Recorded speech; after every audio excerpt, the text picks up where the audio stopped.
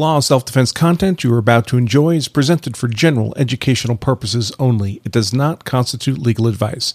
If you are in need of legal advice, consult competent legal counsel in the relevant jurisdiction. I will be guesting on the Tim Pool in Real Life show on YouTube. If you're not familiar with Tim Pool generally, or this show specifically, you really ought to be. Tim is an independent journalist who brings a remarkably open-minded perspective to the societally important stories that he covers.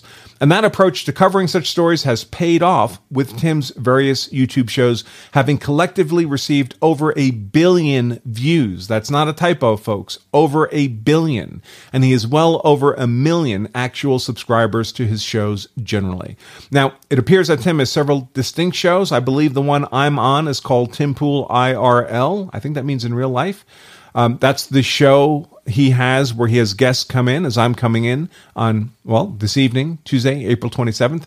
These shows are generally in excess of 2 hours in length, so that will give us plenty of time to dive into the just completed Derek Chauvin trial, perhaps other past high-profile use of force cases, as well as upcoming cases, such as the trial over the Ahmaud Arbery killing, the McCloskey brandishing case in St. Louis, and of course the Kyle Rittenhouse trial coming up later this year.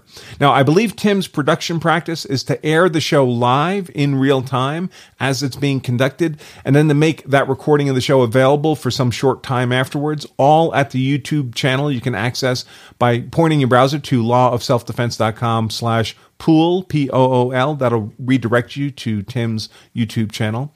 Also, if you do join us for my guest appearance on Tim's show, I'll also be making available a very special opportunity for any and all of you to become genuine masters of self-defense law, so you'll want to be prepared to take advantage of that as well.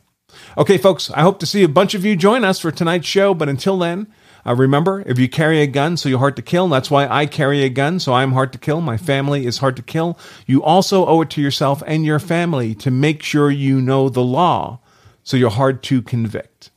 I'm attorney Andrew Branca with Law of Self-Defense. Stay safe.